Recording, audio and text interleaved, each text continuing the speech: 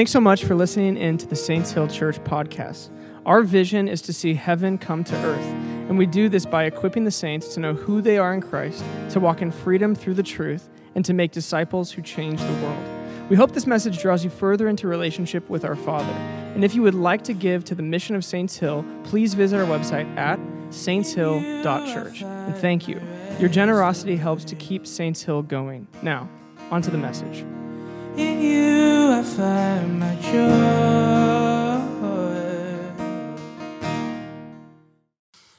Go ahead and turn your Bibles to Philippians chapter 4.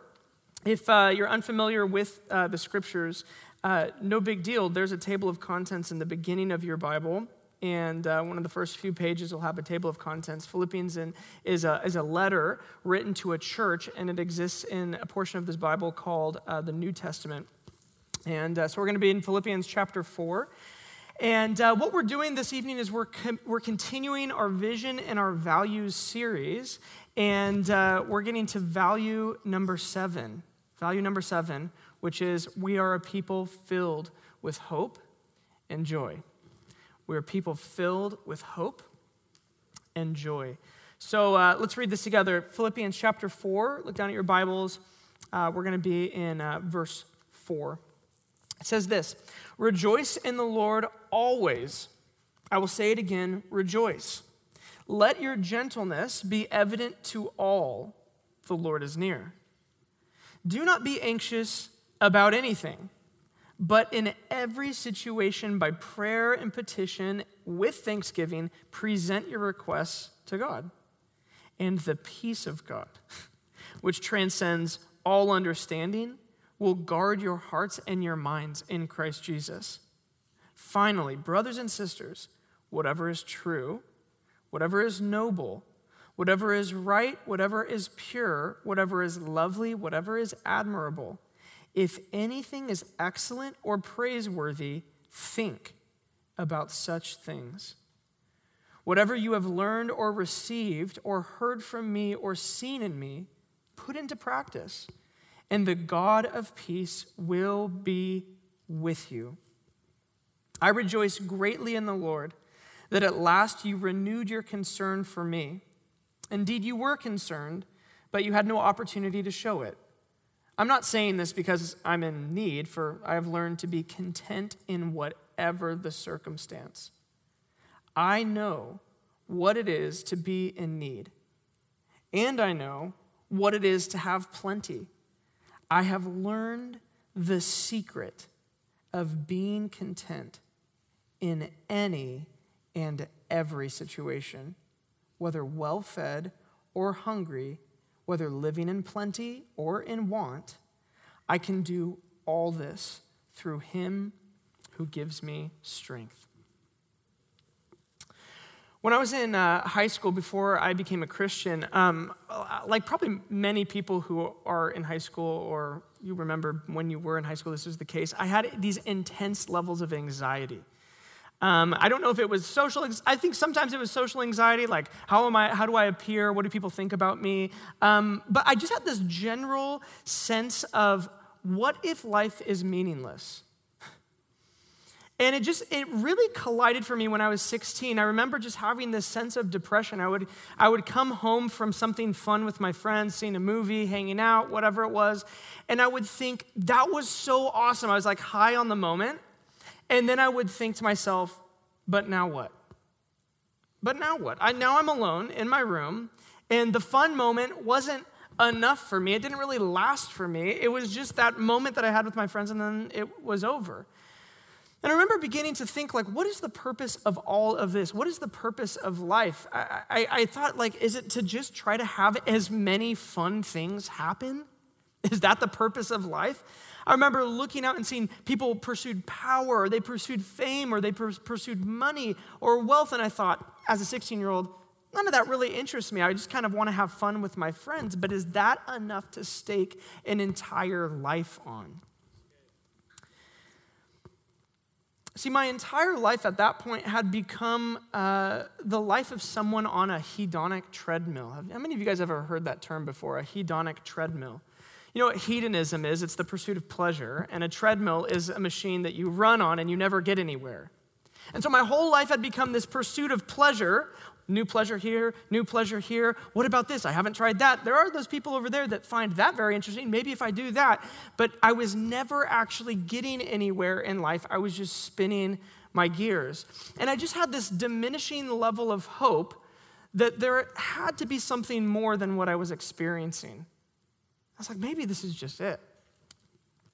And so when I was 17 years old and I put my trust in God, I made that choice to not lean on my own reasoning of the purpose of life, but instead I chose to lean all of my life onto His reasoning, His words about what the purpose of life were. The primary thing to leave in my life was my depression and my anxiety, like that. And really the motivating factor for me in giving myself fully over to God was the possibility of joy. It was like just the possibility. I've tried everything, Lord. Maybe you have joy, and so I will give myself to you to see if it's really possible. I was compelled by joy. I was so motivated by joy. See, the idea that there could be happiness that wasn't based on a fun moment or wealth or pleasure, but a happiness that could stand the test of anything that life threw at it was intoxicating to me. Is it possible? And so I found that as I gave more of my life to God, I received more purpose, I received joy, and I had hope in proportional measure to my life being given over to Him. So tonight's value is we are a people filled with hope and with joy. Now, this value is a little bit different than the other ones because it's really twofold in purpose. The first reason for having this as a value, one of our 10 core values that really animate and are the foundation for our church, is that it's a prophetic declaration. It's a prophetic declaration. We are going to be a people of joy. We are going to be a people of hope. But also it's a prophetic declaration because it was one of the first things I heard from the Lord about this church plant and about what it would function as here in the town of Newburgh. See, the first time my wife and I when we were thinking about planting a church, we were going, okay, God, give us a people and a place. Where do you want us to go? And for probably a year, we were in this just wrestling of like, should we go there? Should we go there? No peace on that, no peace on that. Where are we going to go? We know we're supposed to plant a church, Lord. Give us a people and a place. And there was a night where I came home from youth ministry. I was a youth pastor at the time. There's a night I come home from youth ministry, and I'm talking to my wife, and I'm just frustrated. What are we doing and where are we going? We need the 5-year plan. We have no plan. And my wife just looked at me and she said, we love Newburgh so much, and we had even joked about retiring here someday. We thought that'd be kind of a fun place to retire, just drink wine and maybe hang out with college kids, and who knows, that's like if you're old and you want to stay young, those are two things to do.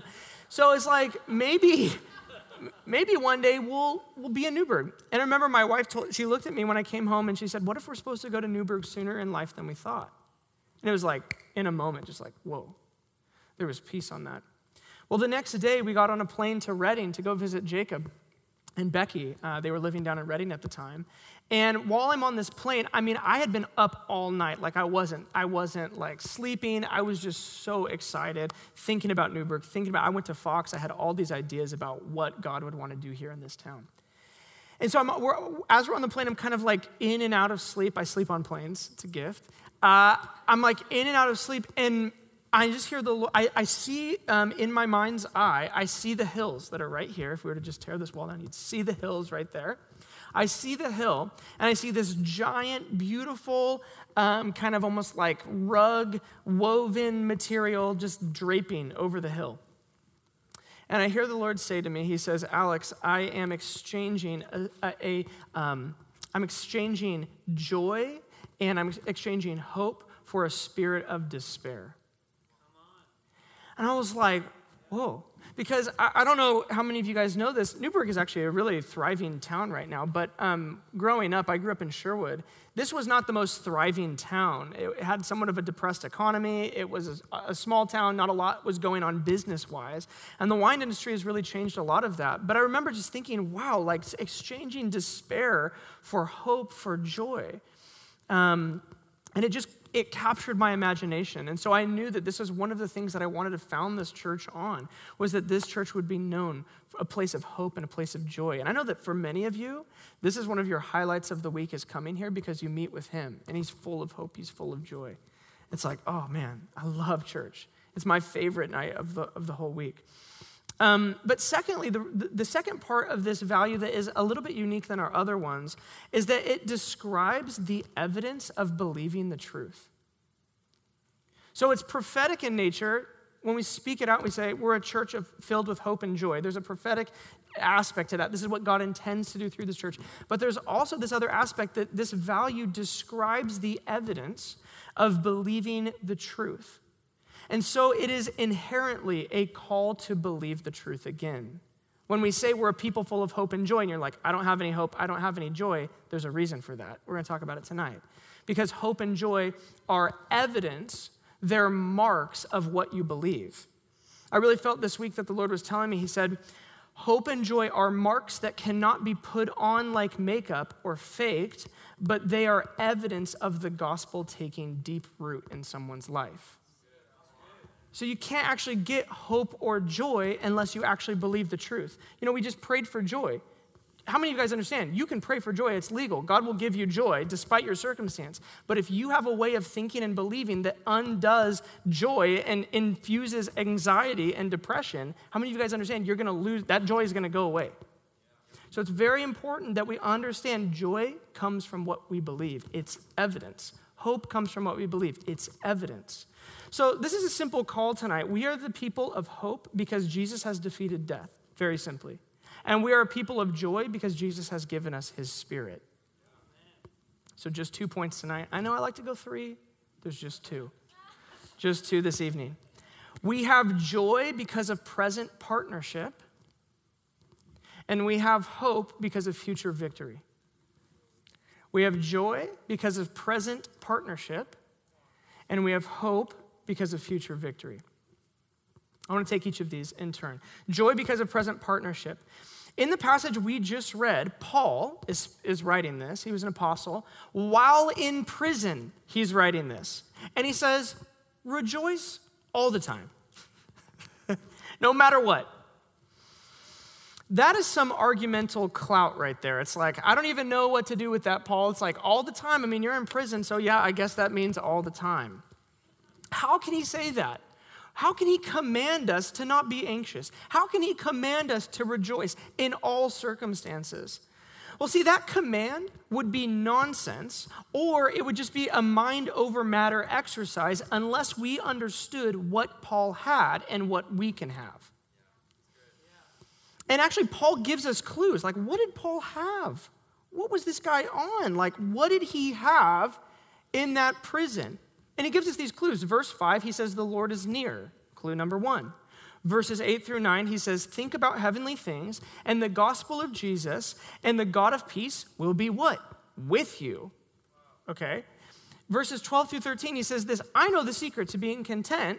It's through him who gives me strength. These are like little itty bitty breadcrumbs leading us to the same thing that he had. What is it? It's a lifestyle of hosting God. It's a lifestyle of his Spirit with us. Now, if you want to know more about that, value number 4 for our church is that we have the privilege of hosting the Father's presence. Andoni, one of our elders, gave a great message a few weeks back. You can catch it on the podcast. But we have joy because we are able, through the Holy Spirit, to sense God in this life. How many of you guys believe God is still speaking? Yeah, he is. I hear stories, I have testimonies from you of God speaking things to you, you making a decision to do something in your life being radically changed because of it. You guys just shared a cool story with me. I won't share it up here. But there are testimonies constantly about you guys hearing from God. He still speaks. We have the privilege of having his involvement in our lives like Paul had. We almost, I remember Jake and I, you probably remember this, we were joking about this back a couple years ago, that we almost called this value, we are a happy church. But none of you guys would have been like, wah, wah, wah. But think about this, because our attitude reveals so much about what we're believing about God in our present circumstances. Our attitudes are like, they're evidence for people when they look at our lives. What are they actually believing? And if we have a stinky attitude, that's actually evidence. It is. Think about this. An irritable Christian. How many of you guys have ever met an irritable Christian? I'm glad my wife isn't here. She'd be raising her hand. How many of you guys have ever met an unkind Christian? No one's met okay, look, you met me. I'm an unkind Christian sometimes. How many of you guys, you've met a stressed out Christian? That is a stressed out Christian. Oh my gosh. These are things that we may experience, but as believers, it is our job to bring ourselves back into alignment with truth. See, our attitudes, they show our cards. They reveal the beliefs that have framed our lives. If I'm irritable, if I'm unkind, if I'm stressed out, get this, you're going to like this. I need to ask this question. What am I trying to protect? What am I trying to control that isn't working the way I want? If I'm irritable, if I'm stressed out, if I'm unkind, what am I trying to protect? What am I trying to control that isn't working the way that I want? And so if we don't have the fruit of believing correctly, if we don't have hope, we don't have joy, then we need to ask this question. Do I have a pursuit in my life that doesn't have his truth or his peace attached to it? Okay, so many... I'm going to think about how I want to say this because I'm not trying to be hard on you guys or myself. So many people, did you like that? Laura liked that. Christians, they're like, I'm doing everything for God. I'm serving God. I'm giving for God. I sponsor a child for God. I go to church during a pandemic for God. And I'm so stressed out. I'm so irritable. Oh. And the question that I always have is, it's like, you realize that when you became a Christian, he didn't just give you like a pamphlet and say, hey, here's what it looks like to be a disciple. He actually gave us a principle.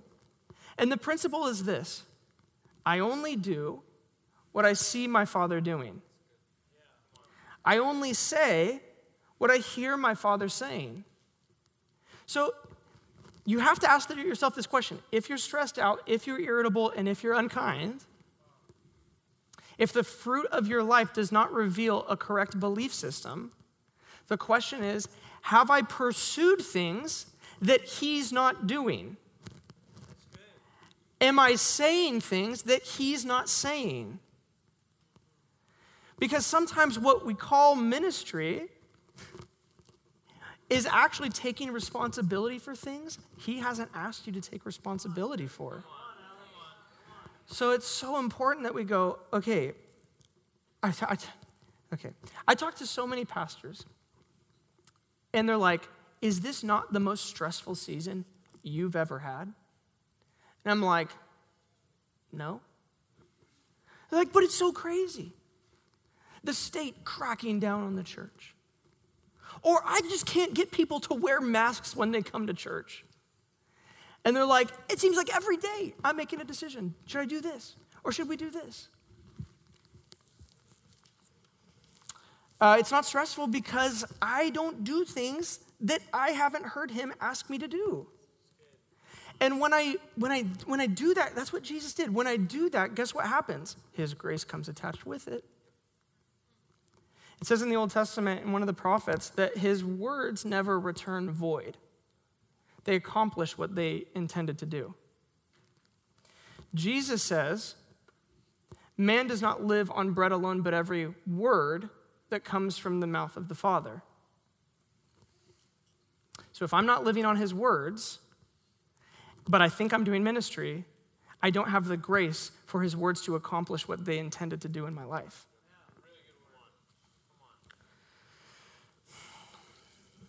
As believers, here's what we have in Christ.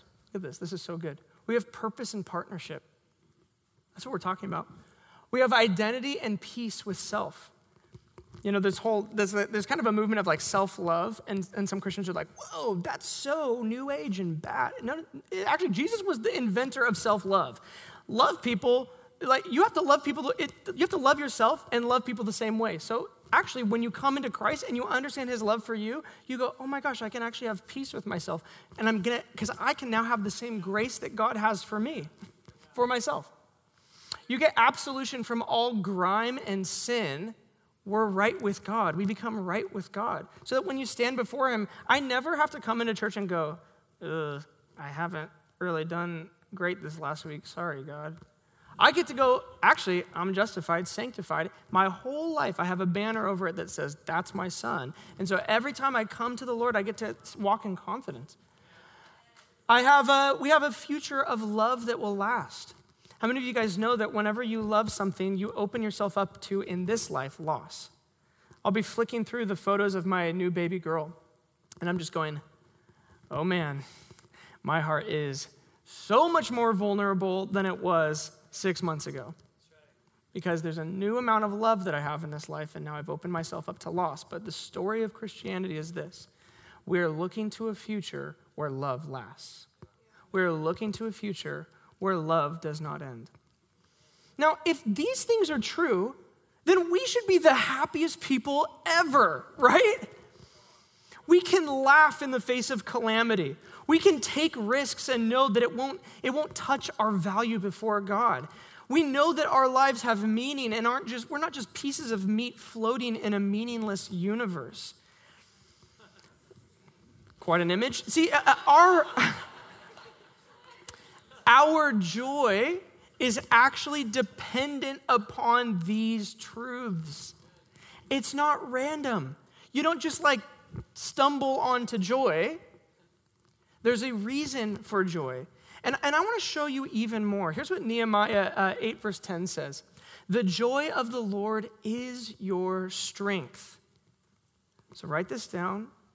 You will never be stronger than your joy. Psalm 16:11 says this, in his presence is fullness of joy. You will not find joy outside of his presence.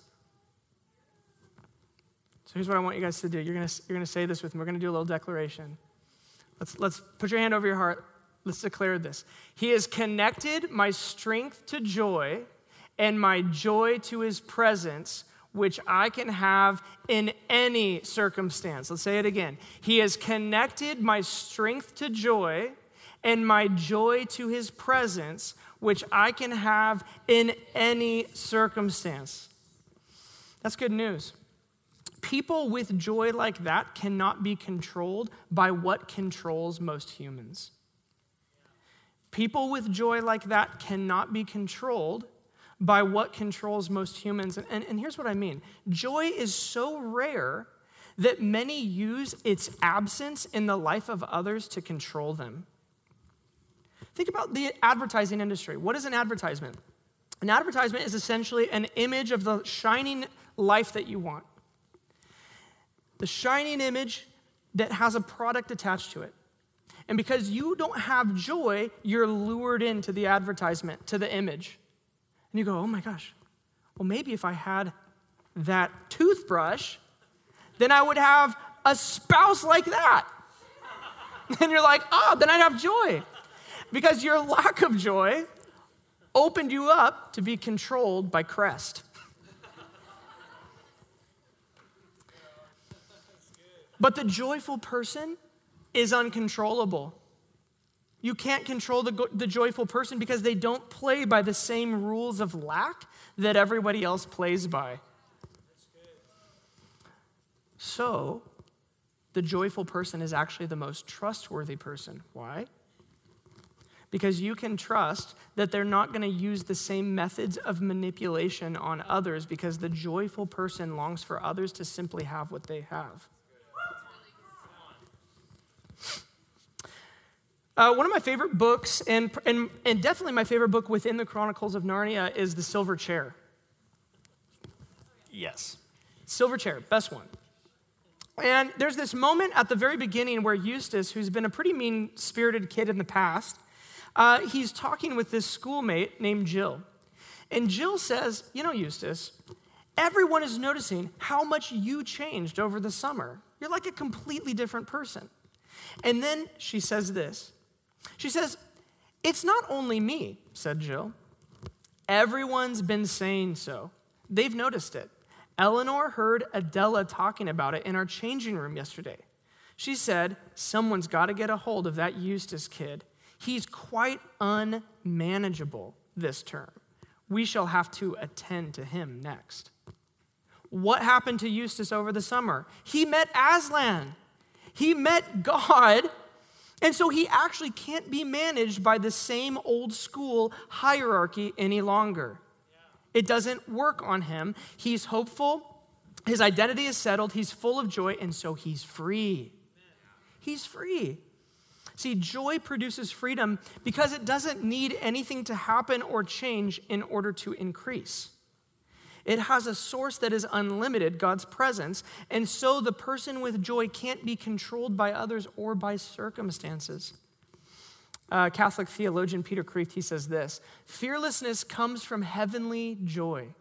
Joyless people are weak, weary, and apathetic, bowled over by little things, especially personal relationships.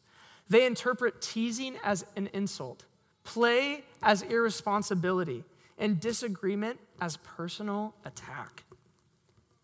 It's miserable to live without joy, isn't it? And that's why I'm so thankful none of us in this room have to. Joy is a fruit of the Spirit, which comes from simply being close to the vine. Remember, say it again, put your hand over your heart. He has connected my strength to joy and my joy to his presence, which I can have in any circumstance. Go ahead and turn your Bibles to the left to John chapter 15. John 15, that's really the fourth, what I like to call documentary of the life of Christ. It's a little snapshot we get into his life. And this will be a passage that many of you are likely familiar with, but John 15, and we're going to begin in verse 7.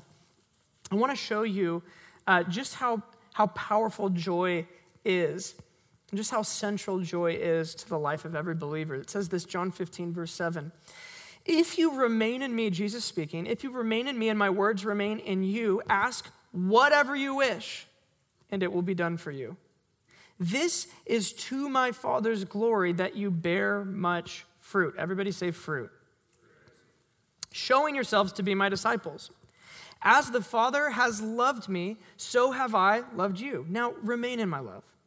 If you keep my commands, you will remain in my love, just as I have kept my Father's commands and remain in his love.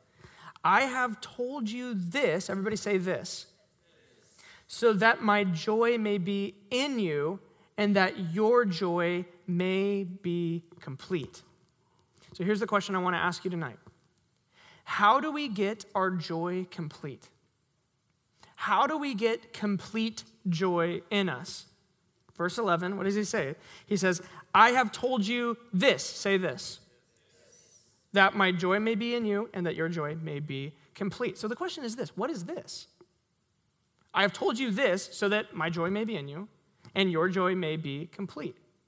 Well, this is actually what he just said. So follow me. Our joy is going to be complete from what Jesus just said. And here's what he just said. We didn't read all of this, but I know it's a familiar verse for a lot of you. Here's what he just said. Your life as a believer is supposed to relate to God in two ways. You should write these down if you haven't written these down before. In two ways. The first way it's supposed to relate to God is like a branch to a vine. That's the first metaphor he gives in here. The way that your life is to relate to God is like a branch relates to a vine. The second way that your life is to relate to God is like a branch to a gardener. So we relate to God, according to this passage, like a branch relates to a vine and like a branch relates to a gardener. So what does that mean? What is he getting at? Well, firstly, our job is to simply receive the nutrients of God. That's how we relate to him, like a branch to a vine. What does a branch to a vine do? It just gets whatever the vine gets, it just receives it. Secondly, we're to relate like a branch to a gardener. So what does that mean? We have a responsibility to get pruned, cut by his words. Okay? Now then he says this. Look down at your Bibles, verse 7. He says, if you remain in me and my words remain in you. Think that branch vine metaphor. Ask whatever you wish and it will be done for you. This is to my Father's glory that you bear much fruit. Okay, what is fruit in this context? In this context, fruit is answered prayer. It's ask whatever you wish, and it will be done for you. It's my Father's will that you bear fruit. What is fruit? It's answers to prayer. So when we say, I just want to receive what you have for me, I want to be a branch to the vine, and when we say, and I'll let your words cut me and prune me, clean me, Lord, when we delight then in the asking of our Father for things and seeing him do those things, then Jesus says, I've told you this, so that my joy may be in you and your joy may be complete. What was Jesus' joy? What is his joy? It's this process that he's giving us insight into. It's partnership with the Father, asking, staying connected, being pruned, asking whatever you wish and seeing it done for you. See, Jesus doesn't ask things of us that he hasn't done. And so what did Jesus do? He remained connected to the Father. I only do what I see the Father doing. He let himself get pruned. You're like, where? If this cup can pass from me, let it be done. But not my will, your will be done. He sought to bear fruit, to pray and to see people be healed, saved, and delivered. And so he tells us his secret to joy here. You want joy in your life? Stay receiving and do missions with God. Stay receiving. Cut me with your words. Give me whatever you want to give me. I'll stay looking at you, Lord. And I'm going to ask you for everything. And I just can't wait to see what you do through our relationship. When you do that, you will have his joy, and your joy will be complete. The catch for many Christians is that the instant that we exit that branch-vine relationship, we often then begin to celebrate the act of prayer instead of the lifestyle of communication, of receiving and pruning. And when we begin to celebrate an act over a relationship, joyless religion has just begun in our lives. And then what we do, to make it even worse, is we give it permission to stay by calling this frustrating struggle with the discipline of prayer sanctification. Just being sanctified. Just got to discipline myself, man. I'm just seeing the bad fruit. And so I just must not be doing enough. When in truth, we were intended to have our joy complete by having the same connection with the Father that Jesus had. And so we reduce a relationship to a list of things that we do to know that we're good with him. Does that sound like joy? I don't think so. To the degree that you stay connected to his words, connected to his presence, you will experience peace and joy. It's right there. So let's renew the mind. God has 3 jobs for your whole life. You got 3 jobs. Here's what they are. Receive from him love, peace, goodness, identity. Let his words cut away what hinders his fruit, and then ask him for everything. Ask him for everything. He's a good father. He knows how to give good gifts. He's a big boy. He can tell you no. Ask him for everything. And I promise that when you do this, his joy will be the result. So we're people of joy. We're also people of hope. We have hope because of future victory. I'm not going to spend as much time on this. I gave a message a few weeks back called Number Your Days, and I touched on this. So if you're interested in what the future for every believer is, especially with all of the calamity going on around us, it was a pertinent thing to address. And so you can find that on our podcast as well. But we have a hope because of the future we share as believers. I want you to just close your eyes and I want you to imagine this. I want you to imagine that you're a soldier. You're all grimy and dirty. Just got done with a battle. Just finished one of the toughest battles you've ever been through. And you know there's another battle coming someday, but that night in the camp, there's a general who's visiting. Now you and others, You listen in as he shares over dinner about the treaty that he and some other generals just signed, and that, though there's some skirmishes that may break out in the near future, the war is essentially over. It would be so filling, so inspiring.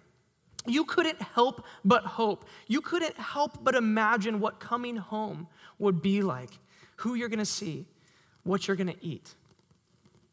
Go ahead and open your eyes. This is what we have with the Holy Spirit. We get to commune with the victor. We get to spend time with someone who has seen things for what they really are and knows what is coming.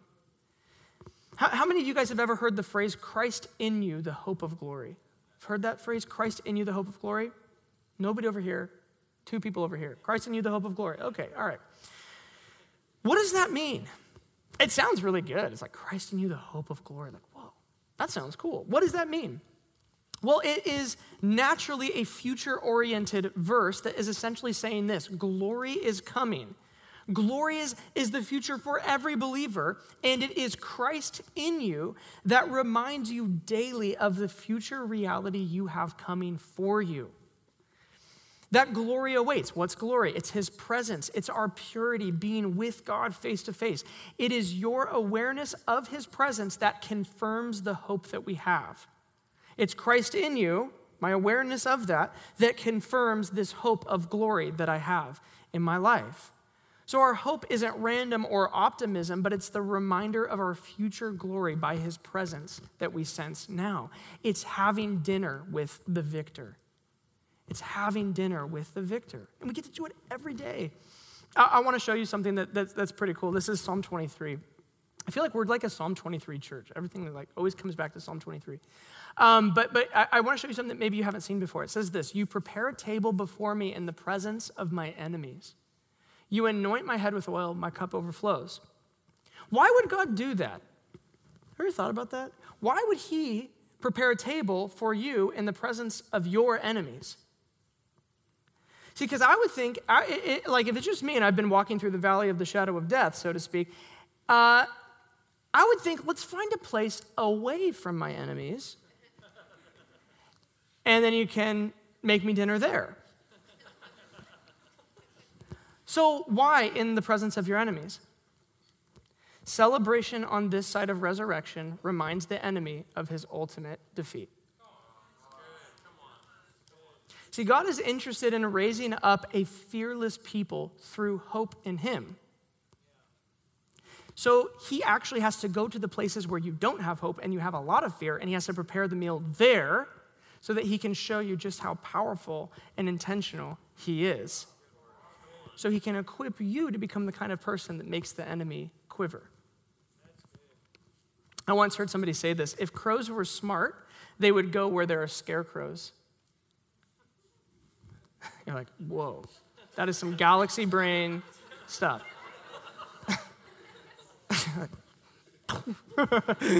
Like, never gonna go to a pumpkin patch the same. If crows were smart, they would go where there are scarecrows. Why? Because scarecrows show crows where the feast is.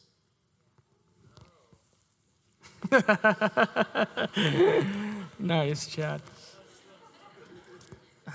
That's a good, that is deep right there, huh?